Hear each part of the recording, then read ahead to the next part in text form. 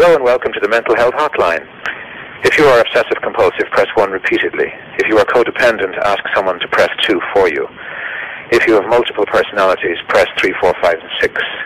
If you are paranoid, we know what you are and what you want. Stay on the line and we'll trace your call. If you're delusional, press 7 and your call will be transferred to the mothership. If you are schizophrenic, listen carefully and a small voice will tell you which number to press. If you are depressive, it doesn't matter which number you press. No. Fuck off! Yay! Yeah, we're back. Here we go. Polyamory and couple privilege. Approaching privilege is daunting. One could easily write a book on the subject of couple privilege and how it plays out in relationships. And a lot of otherwise well-meaning folks tend to get freaky-deaky about the P word. It's perceived as an accusation or an attempt at guilt-tripping, because we all like to think of ourselves as basically fair and decent people, and the notion that we benefit from advantages that we haven't earned is an uncomfortable one. But privilege, especially couple privilege, is a real and tangible thing that plays out in polyamorous relationships in some pretty messed up ways. So buckle down, because here we're going to dive into the P word. Part 0 Privilege. What is it? Put simply, when you talk about people or societies, a privilege is any advantage that one person or group has over another that hasn't been specifically earned. It's a simple idea that's complicated and fraught with landmines. Part of the reason it's so fraught is privilege is invisible to those who have it. If you are in a privileged position, it doesn't seem like you have advantages over other people. It just seems like the way things are. People don't consciously assert privilege. People don't get up in the morning and think, wow, as a heterosexual white guy, I think I'll go out and oppress some women and minorities today. Privilege is insidious because it is structural. Privileged people get advantages without having to consciously think about them. Because privilege is invisible, it can be really hard to admit we have it. We like to think of the world as being more or less mostly fair. We don't like to think of ourselves as benefiting from or participating in the oppression of others. We like to think that we are where we are because we've worked for what we have. The notion that we indirectly benefit from things that other people don't have access to tends to make us uncomfortable. The best introduction I've ever had to the idea of privilege and the invisible ways it works is the essay Unpacking the Invisible Knapsack by Peggy McIntosh. This essay was certainly an eye-opener for me. Whenever people try to talk about privilege, certain criticisms always seem to come up. Many people, for instance, will claim that talking about privilege is nothing more than a way to shut them down. Well, you're black, female, whatever, so you simply have no right to say anything on this topic. I don't know whether or how often that happens, but I do know that I've seen people respond as though this is happening when what is actually being said is your experience is different from mine, and it seems like the privileges you take for granted are interfering with your ability to understand why. Another criticism I've seen is that the notion of privilege creates a pyramid of social advantages, with rich straight white guys on top and, presumably, poor black trans lesbians on the bottom. This isn't actually how it works. While rich straight white guys do have the lion's share of social privilege, privilege actually isn't so cut and dried. There are environments that privilege different groups in different ways. Men tend to enjoy many advantages over women. Much of the time we are paid more in most jobs. Nearly all CEOs of large corporations are male. Most politicians are male. If you walk into a room of people in business suits, the guy in charge will usually be a guy, but in, say, family court, there are advantages that women have over men. All other things being equal, women are awarded custody of children in a divorce more often than men are. In U.S. society, white people have a lot of advantages over black people, Yet a black man will probably get better treatment at an auto mechanic than a white woman will. The extent to which women are treated as total ignoramuses by auto mechanics never ceases to amaze me, no matter how many times I see it. A lot of folks object to the word privilege on principle, saying that it's an inherently offensive word and that some other word like advantage should be used instead. I think this is hogwash. It's not the word that's offensive, it's the idea behind it that makes us profoundly uncomfortable. John Scalzi wrote an essay about privilege that deliberately avoided the P word, and people still, predictably, reacted quite poorly to it. The fact is, we are not all born equal. Some of us are born into situations, wealth, power, race, whatever, that give us advantages over other people. That does not mean that we are bound to succeed. It doesn't mean that we do not work for what we have or that we have not earned any of our accomplishments. It just means that it's easier for some of us to accomplish things than others of us, that we benefit from the situation we're in whether we want to or not. So that's privilege. And I want to talk about the role it plays in polyamorous relationships. Part 1: Couple privilege in society.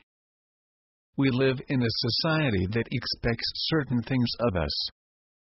One of the things that our society expects is that we will find someone else, fall in love, get married, and start a family. The default social expectation is heterosexual monogamy. People who are born clearly male or clearly female and generally like getting it on with other people who are clearly of the opposite sex are granted certain privileges by our society. By default, their lives are easier in many ways than people who are born clearly of one sex or the other, or who are born in a body that fits their self-conception, or who are born with a taste for the romantic company of folks of the same sex. What kinds of advantages? Other people will, by default, tend to react better to straight or bisexual but straight-partnered cisgendered folks better than they do to gay, trans, or intersexed folks, all other things being equal. Certain legal advantages are conferred upon straight folks, though that's finally changing. Religious institutions overwhelmingly favor monogamous straight folks, not always and everywhere, but by and large. It's easier for you to adopt children. You get certain tax benefits. So polyamorous folks already have a disadvantage. We don't fall neatly into the expectation of monogamy. That expectation can seep into us even when we know that monogamy isn't a good fit for us.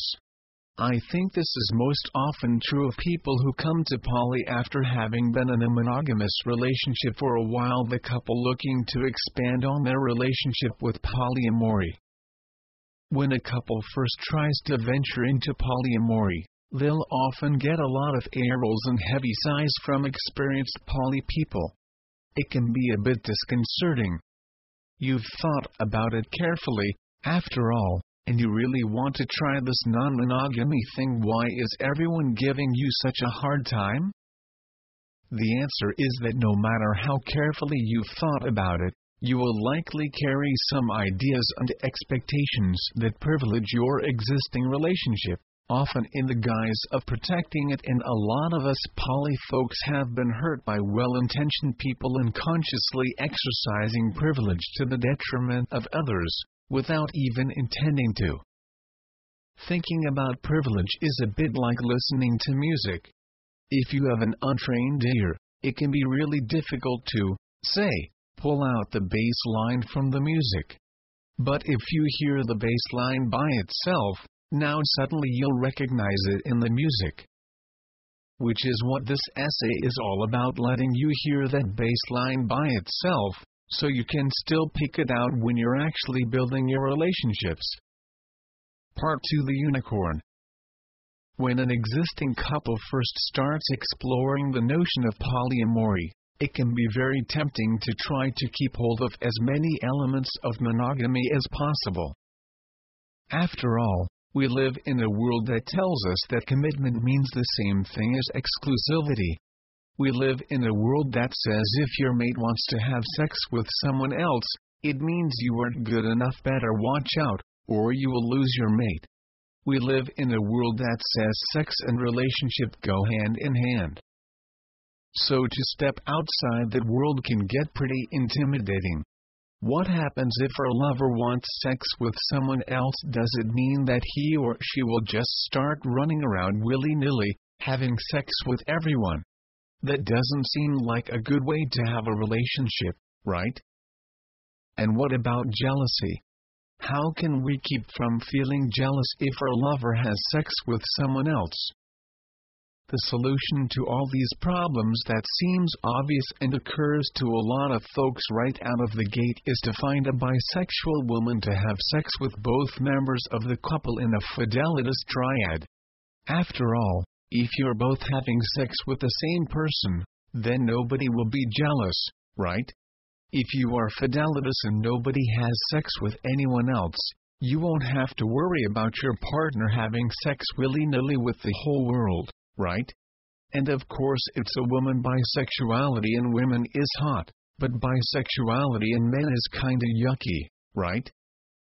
There's a reason such a woman is called a unicorn, and the 1,872,453,014 couples searching for her are called unicorn hunters.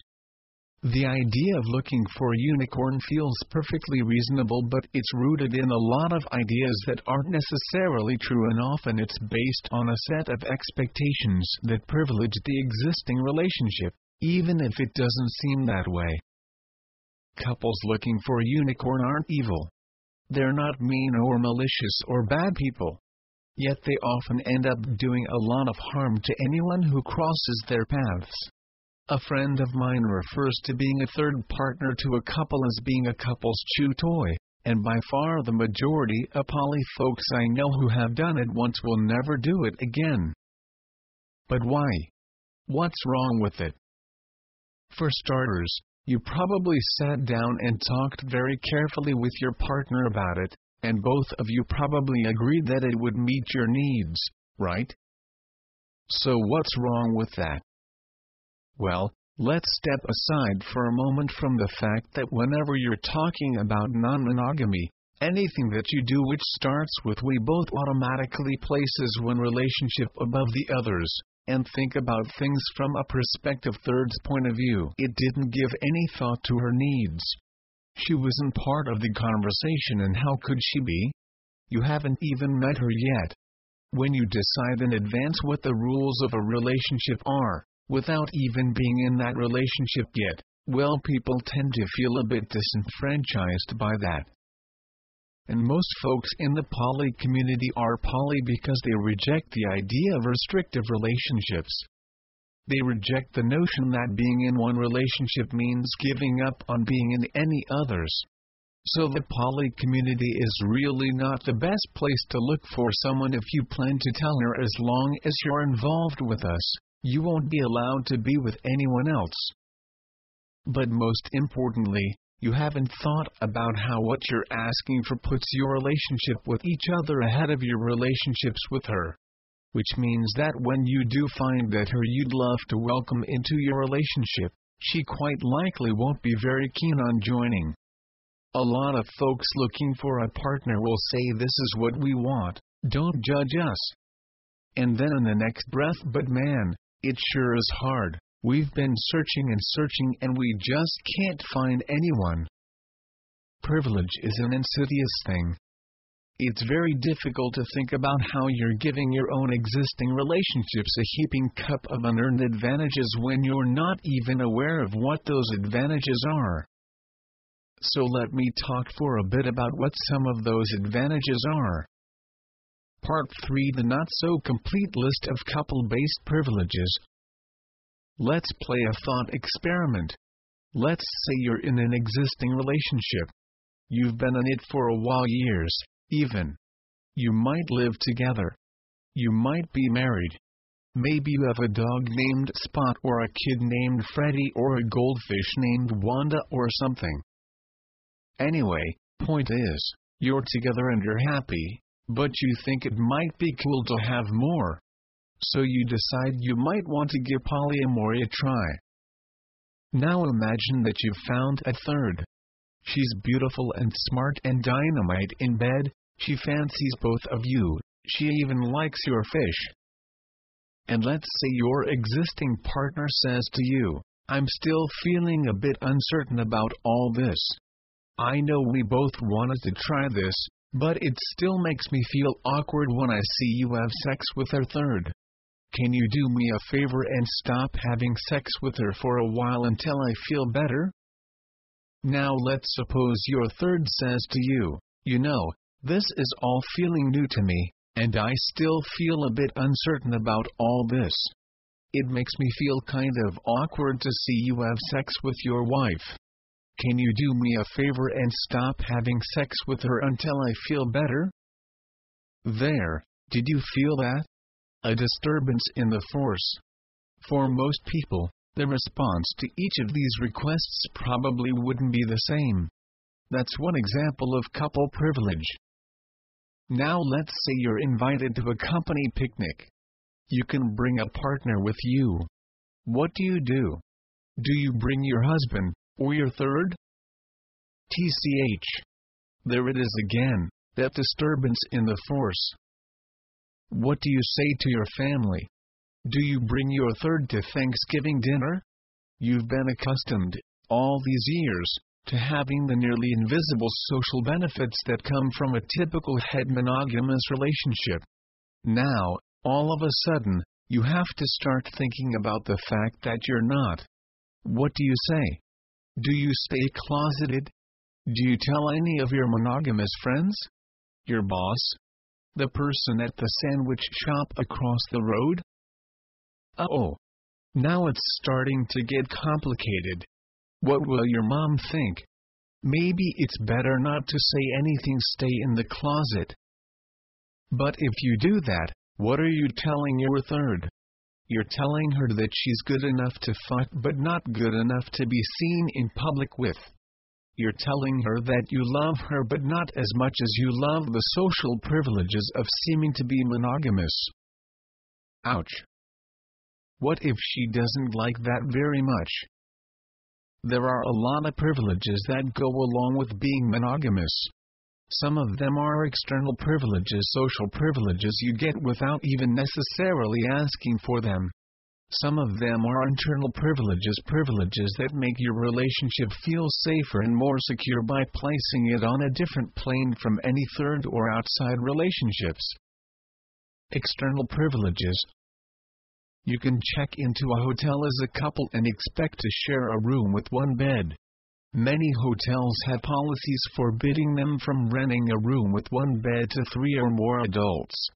Ability to easily find greeting cards in any store that will describe your relationship or express what you want to express. Assumptions about couplehood in work and social environments. You will often be permitted, or even expected, to bring one partner to company social functions, to weddings, to parties, and so on. You can easily expect to find an apartment that will rent to both of you. Many apartments won't rent a one-bedroom apartment to more than 2 adults, and may impose other restrictions on the number of adults staying there. If you have children, you may be at risk from Child Protective Services for being involved in non-monogamous relationships. Being involved in non-monogamous relationships may bring social judgment or assumptions about promiscuity. Being non-monogamous may count against you in custody disputes or other issues involving the courts. Being non-monogamous may create problems during background checks, security clearances, and so on. In the military, adultery is a crime under the UCMJ. You can get married to one partner but not to 2. Marriage brings a whole slew of privileges of its own: tax advantages, legal protections for joint property, survivorship benefits, social security benefits, insurance benefits, and on and on. Most religions endorse heterosexual monogamy above all other sexual and romantic relationships. Fostering or adoption of children is easier in a monogamous relationship. Medical visitation and medical power of attorney often extend to only one, often legally married partner. Many cultural ideas privilege heterosexual monogamy, including deviancy in romantic relationships is linked to pedophilia.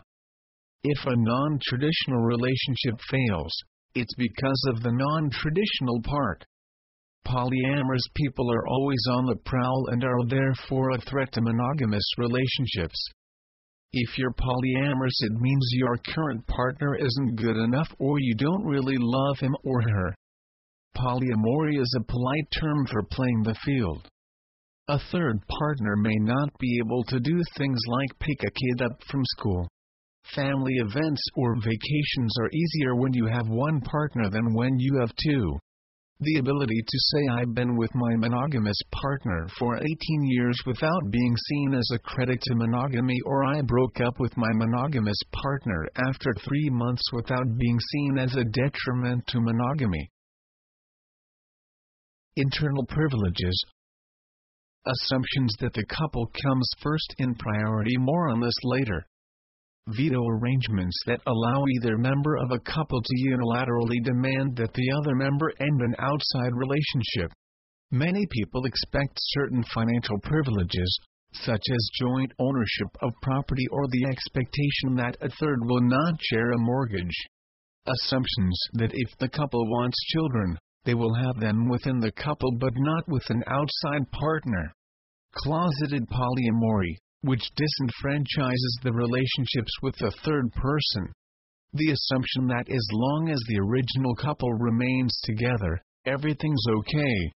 The idea that if the couple tries polyamory and decides they don't like it, it's acceptable to simply cut off the third person and go back to monogamy. This idea inherently treats outside people as though they are expendable. The history shared by the couple, which carries with it its own language, shared experiences, and in-jokes, and which is often both intimidating to and impenetrable by the third person. Assumptions that if a new person decides to share living space with the couple, the new person will move in with the couple rather than vice versa. Territoriality, which may be expressed in a number of different ways. You may never have sex with anyone else in our bed. You may never call anyone else by my favorite pet name, you may never take anyone else to our favorite restaurant, and so on. The couple usually expects to set the terms under which any third person may join the relationship, which inherently disempowers the third person. Sometimes, couples may decide that a third person isn't really part of the family if she isn't having sex with both of the members of the couple. The couple has a built-in support system if the outside relationship fails, which may not be true if the original couple's relationship fails. Assumptions about what will happen in the event of an unplanned pregnancy inside the couple versus what will happen if an unplanned pregnancy happens with an outside party. The idea that an established couple that runs into problems may be able to just put outside relationships on the back burner to focus on the problem, versus the idea that if a person has a problem with an outside relationship, he or she will not be able to put the established relationship on the back burner to focus on it. The idea that a couple may be able to consolidate with an outside lover if one of them feels the need, but outside partners are usually not given the power to consolidate or even within the couple. The couple may want to keep any outside partners away from day-to-day activities like chores. Assumptions that one member of the couple's time is dedicated to the other member unless explicitly negotiated otherwise. Differences between what happens if a member of the existing couple has a debilitating injury or illness versus what happens if an outside partner does. Of course, not every relationship benefits from every one of these privileges, and not every couple privileges their relationship in these exact ways. These are examples of ways in which privilege can favor established couples. Part 4. But what about protecting the couple? By this point, you've probably already started thinking, hey, Franklin, wait a minute. Some of the things on your list, like having a shared history, are inevitable. I didn't set out to turn that into some kind of privilege. And if I already have kids, or a mortgage, or other obligations, of course those obligations come first. What's the big deal? There's nothing wrong with that. And you're right. There's not. You have pre-existing commitments and relationships and you want to take care of them. That's reasonable. It doesn't have to turn into an exercise of privilege. Imagine that you've just made a new friend. You probably would not see the need to make a production of telling your new friend, you know, I already have existing friends, and I've known them longer than you, so I prioritize those friendships over yours. You probably wouldn't find a need to tell him, just so you know, my kids' needs come before yours. In fact, it'd probably seem a little weird if your new friend didn't get that. And unless you're in 6th grade, you would almost certainly be looked at oddly if you told your new friend, I already have a best friend, and there can be only one best friend, so I want to make sure you know that I can be friends with you but we will never be best friends. Yet often, this is exactly what couples who are new to poly will tell a new partner occasionally in the same breath as talking about how they want an equal triad.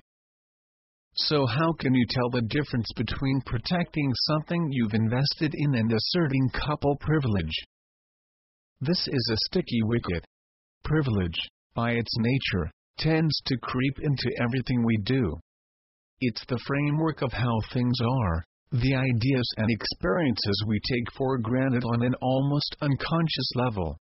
I've pondered some ponderings about separating privilege from a simple acknowledgement of the fact that we have invested more in some relationships than others, and here are some of the differences I've observed privilege protecting an investment. I want to have more than you give your other partners. I need this much from you. Nobody else can ever be financially entwined with us.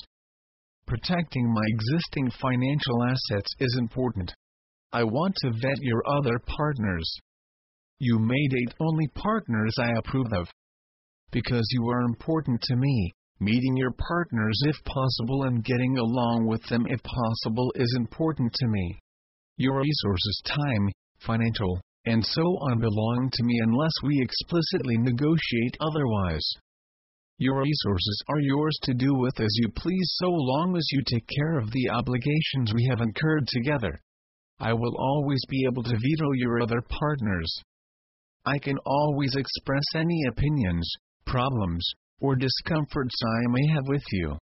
I trust that you will find a way to honor your commitment to me. We will sit down and create a set of rules together with any new partner is expected to abide by. We will sit down with any potential new partner so that we can all put our needs and ideas on the table. One relationship has to be the most important one. Since I was here first, that means me. Relationships vary in importance and investment over time. What matters is that my needs are being met, not that I am getting more than anyone else. In any conflict that arises between me and another partner, I win. Conflicts may arise. I may not always get what I want. What matters is that my partner listens to me and hears my concerns, not that I am always right or I always win. My needs always come first. I may not get my way all the time, but that's okay. It's okay for others to express their needs, too. A lot of these come down to the sorts of things you might expect if you had 2 kids. You wouldn't reasonably say that one kid was primary and all the others were secondary, or that one kid's needs always came before any others. We all can instinctively recognize that if we have a second child, we still want to protect and invest in the first child, and we can do that without privileging the first child over the second. So why is it so hard to recognize this when it comes to relationships? Part of it is the way that society privileges couples, and the expectations we're given and can internalize without even being aware of it. Letting your partner have sex with someone else is dangerous. If you let someone else in, you'll lose what you have, that sort of thing. And part of it is that, as human beings, we get so wrapped up in our own experiences, especially our own fears, that it can become very difficult to look past that and see someone else's experiences. Part 5: Seeing Past Ourselves. There's an awesome essay on the weekly SIF called The Distress of the Privileged. It talks about the backlash we often see when we try to discuss privilege. When a person in a position of privilege begins to see that privilege, it can be very human to want to lash out, to say that it's not really a problem. Those of us in positions of privilege benefit from that privilege. After all, we're so used to our privilege, so accustomed to thinking of it as just the way things are, that the idea of giving ground on any of it can feel like someone is taking away what's rightfully ours. And it's 1,000 times worse when we invoke privilege out of fear. When we feel a fear of loss, which, it must be said, is quite normal for someone coming into polyamory for the first time, it is almost impossible for us to be compassionate toward others, especially toward the people we see as being responsible for that fear. So the privilege goes from being unconscious to being something we feel entitled to. True story: I know a guy, who will remain nameless, who is quite hostile to the idea of feminism. He especially resents what he sees as the feminist idea that men are dangerous, that women should take care around strange men because strange men represent a threat of rape. He also feels very uncomfortable walking through black neighborhoods. He sees no parallel there, and no irony. When we are in privileged positions, it's not usually because we ask to be.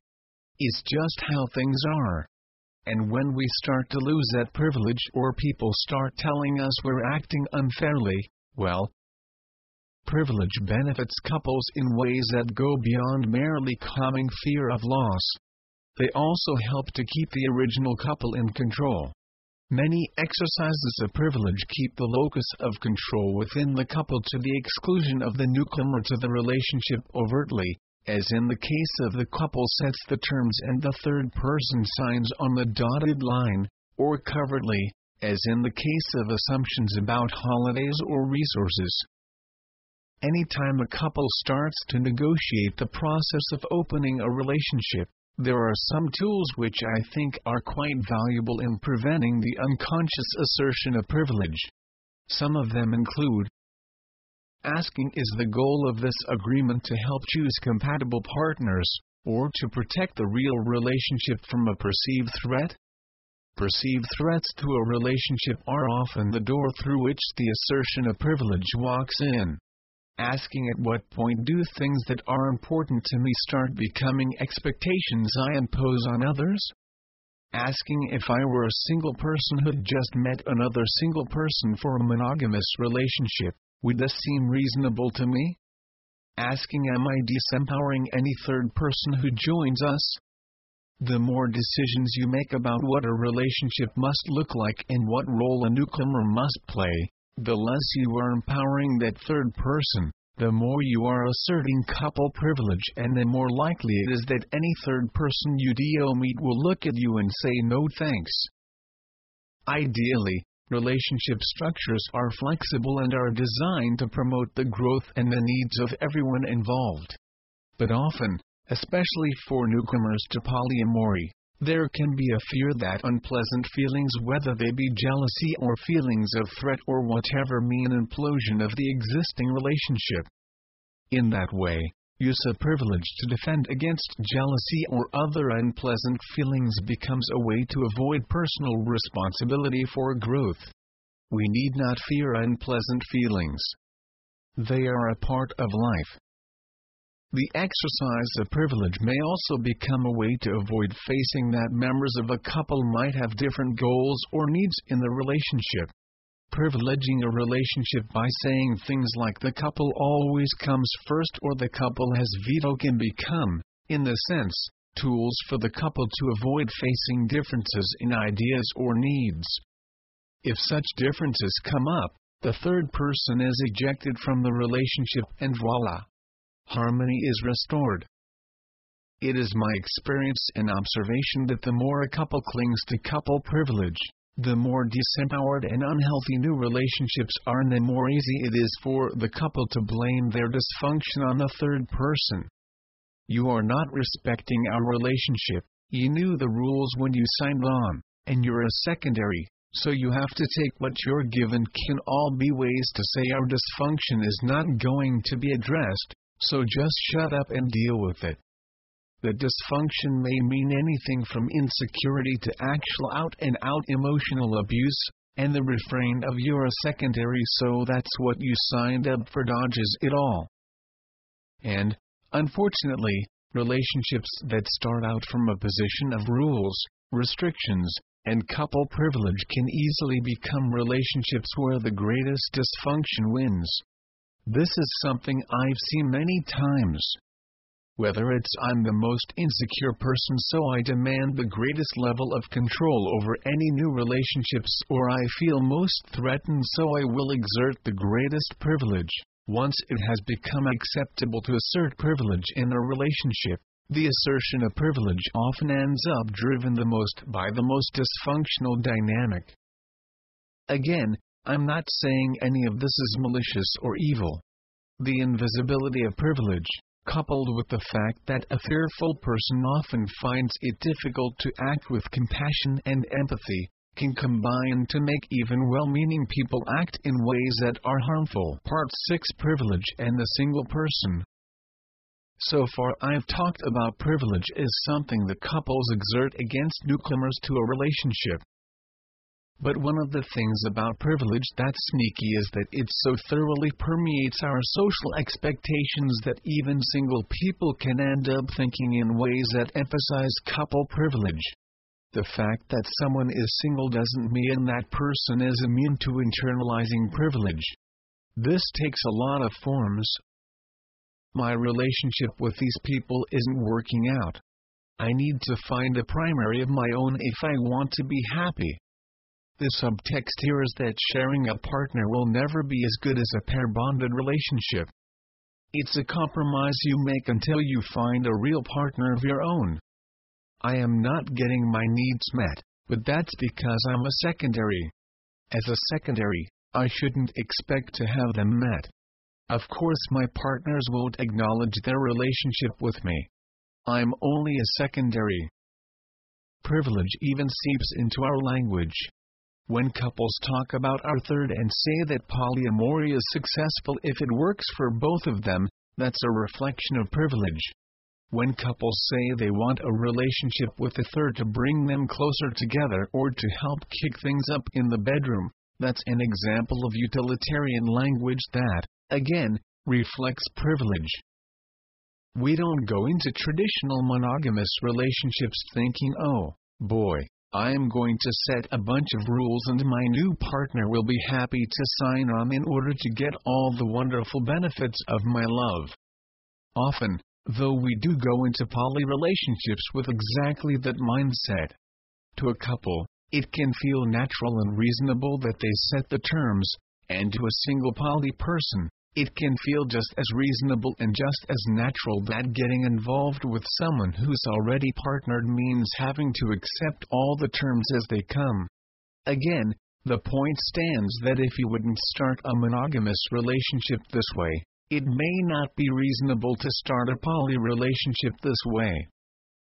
Part 7: Putting it all together. If you've made it this far, and I congratulate you if you have. This is quite a lot of writing. There's a take-home point I hope will stick with you. Relationships, if they are to be healthy and functional, are not about what a third party can give to, or give up to be with, an established couple. The moment a couple begins to think in terms of what wonderful things can we give to a third and what will we ask her to do to reap the awesome benefits of being with us instead of what can we build that nourishes all of us and gives all of us room to grow in whatever unusual and delightful directions we grow in, An expectation of privilege has crept into the relationship on little cat's feet. A relationship need not be about erecting walls and fences to protect oneself from some marauding outsider. Many of the conscious and unconscious projections of privilege are prevented simply by trusting your partner. When you say my partner loves me, my partner wants to be with me, and as long as I ask for what I need, my partner will choose to make decisions that cherish and nurture me, the fears that drive the projection of privilege fade. Looking from the outside, it often seems to me that many people in polyamorous and monogamous relationships don't trust their partners, not really. So they look to create rules and structures to meet their needs, because they don't really believe that if their partner can do whatever he or she wants, their partner will freely choose to meet those needs. When you trust your partners, things change. You no longer feel the need to assert privilege by saying my partner can only have sex with someone else as long as I am there, because you know that no matter how amazing that sex is, your partner still loves you and wants to be with you. So instead, you can say when we find a third, we can all talk together to decide what our sexual boundaries are. And so on. Having tried both approaches, I can say from experience that letting go of privileges and entitlement and instead building relationships with people who I trust and believe will, if given free rein to make any choice whatsoever, will still choose to nurture me is the most wonderful, secure feeling in the world.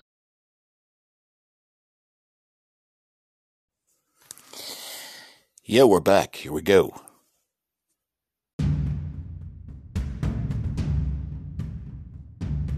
Well, let's get right to it with words to the wise.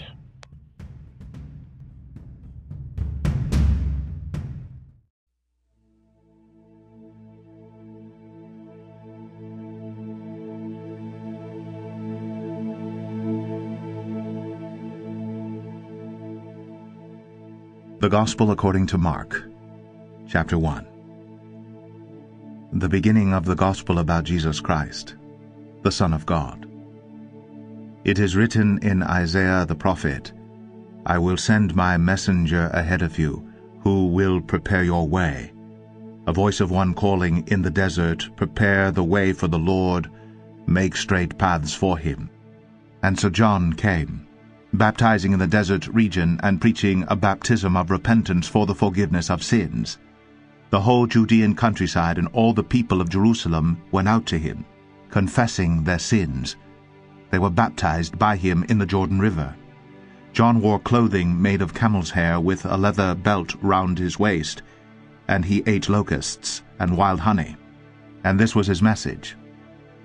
After me will come one more powerful than I, the thongs of whose sandals I am not worthy to stoop down and untie. I baptize you with water, but he will baptize you with the Holy Spirit.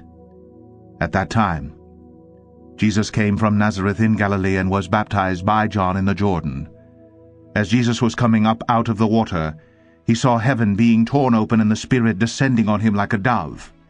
And a voice came from heaven. You are my Son whom I love. With you I am well pleased. At once the Spirit sent him out into the desert, and he was in the desert 40 days being tempted by Satan. He was with the wild animals, and angels attended him.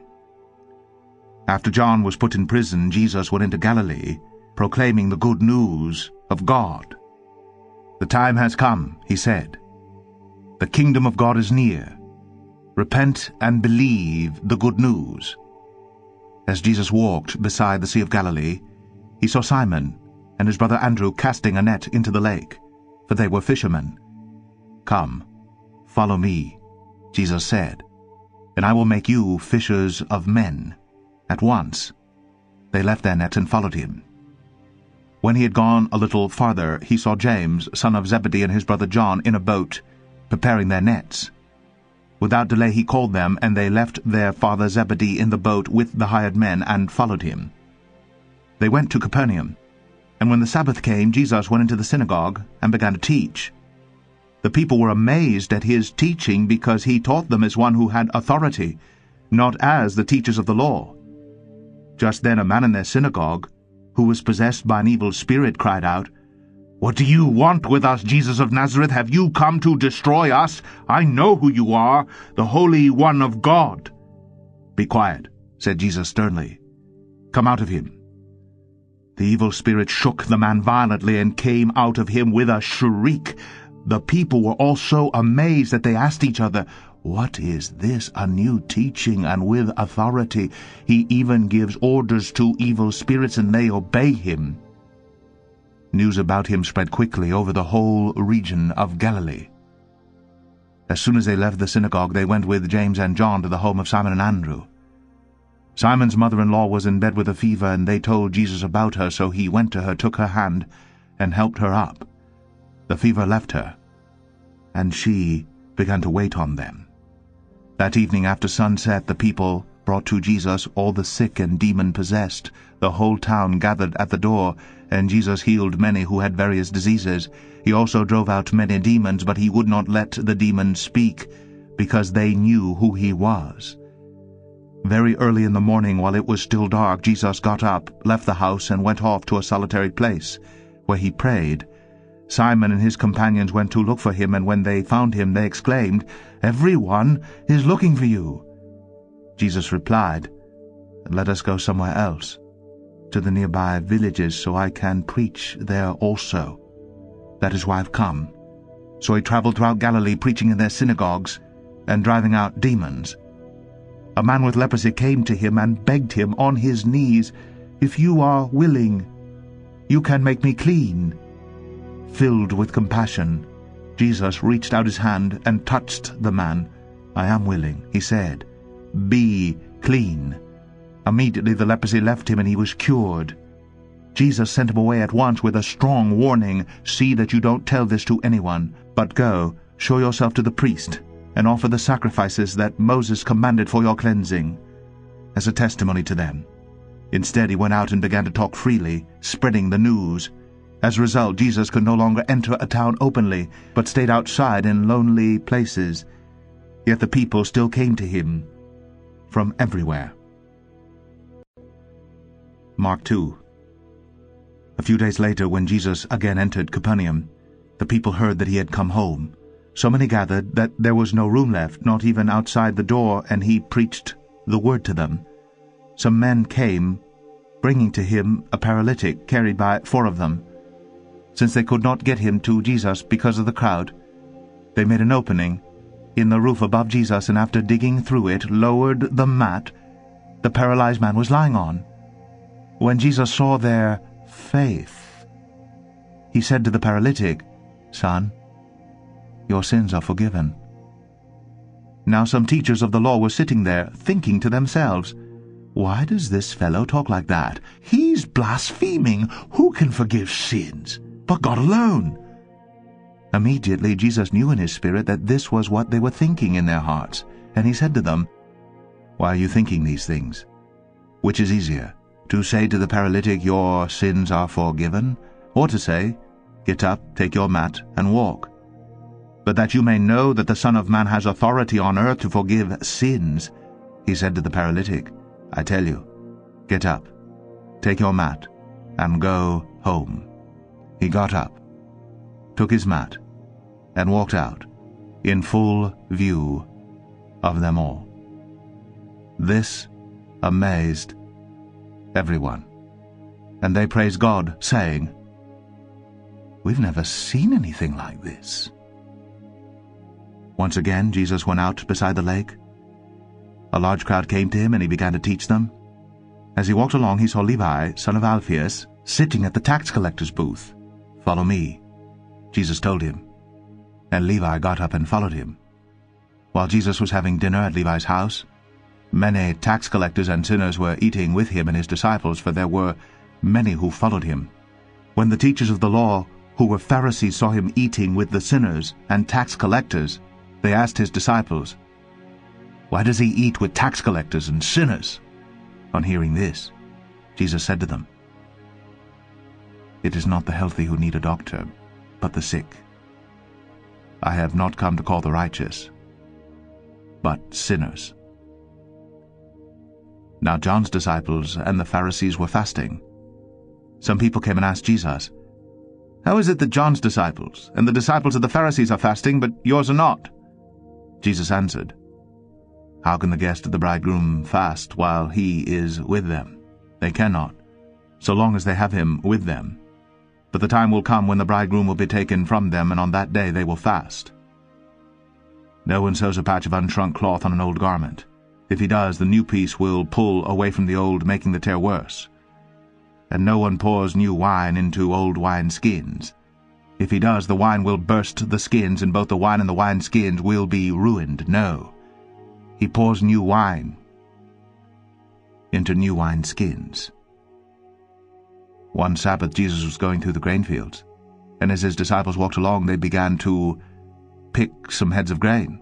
The Pharisees said to him, "Look, why are they doing what is unlawful on the Sabbath?" He answered, "Have you never read what David did when he and his companions were hungry and in need?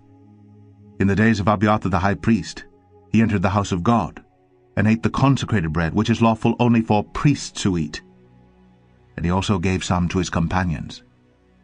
Then he said to them, 'The Sabbath was made for man, not man for the Sabbath.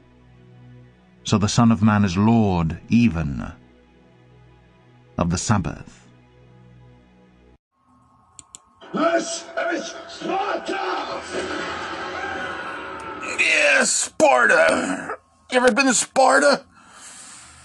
Sparta's a locally owned gas station convenience store, conveniently located on 611 in Warrington, Sparta. Yeah, a couple Georgian dudes own it. An uncle and his nephew. Good guys. A little drab, but they work 50, 60, 70, 80 hours a week, so cashiers are nice. Cheaper than Wawa. Gas is usually 4 or 5 cents cheaper. Well, it used to be. Now it's about the same. Coffee's always $1 at Sparta. 24/7. Fresh breakfast sandwiches with real egg. Nothing frozen. Like they crack the egg on the griddle, cook them, flip them over hard. Slap on they cook the sausage and the bacon right on the griddle. Nothing's microwaved. And then they wrap it up. And guess what? 2 for $3 every morning. Can't beat that. Alright, that's enough talking about them because they don't give a shit. You know. Why you being a dickhead for? Stop being a dickhead. I'm not trying to be a dickhead. I'm not trying to be a dickhead, you know? It is what it is. I like turtles. Yeah? Did you ever have turtle soup? I don't know. What are we going to talk about today? Talking about, let me think here.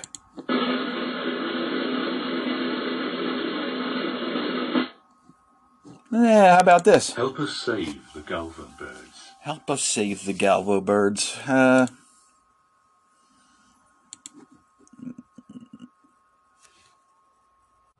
mean, nope.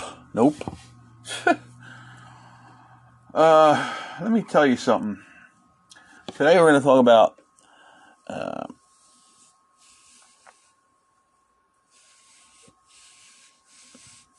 I don't know what to talk about, to be honest with you.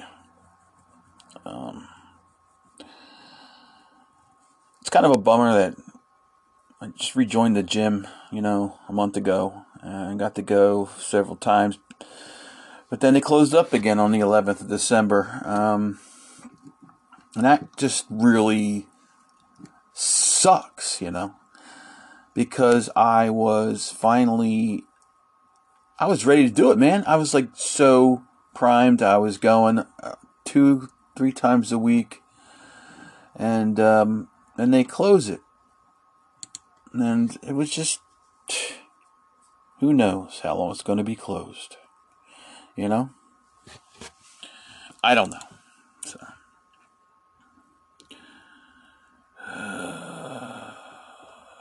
Yeah.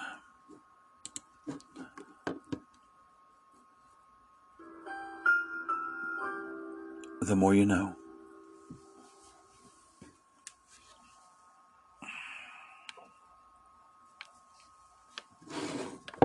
The more you know. You get to a point where you're like, when's things going to go back to normal? It's no use! It is. Anyway. And I'm like these customers who, stores closed, but they go up and pull on the handle anyway.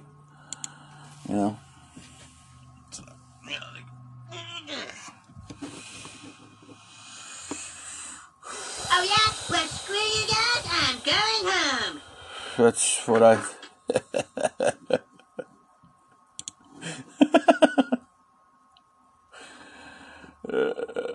Talk about a lag.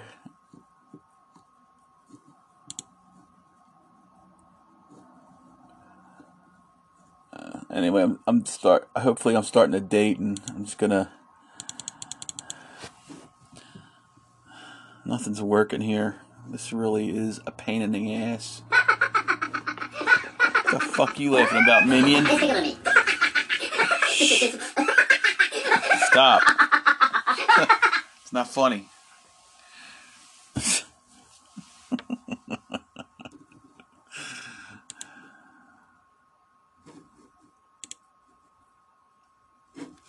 Diabetes.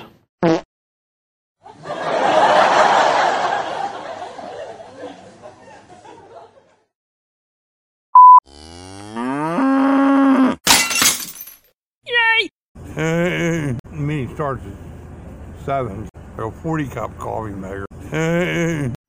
This has been a Mark Markarian production.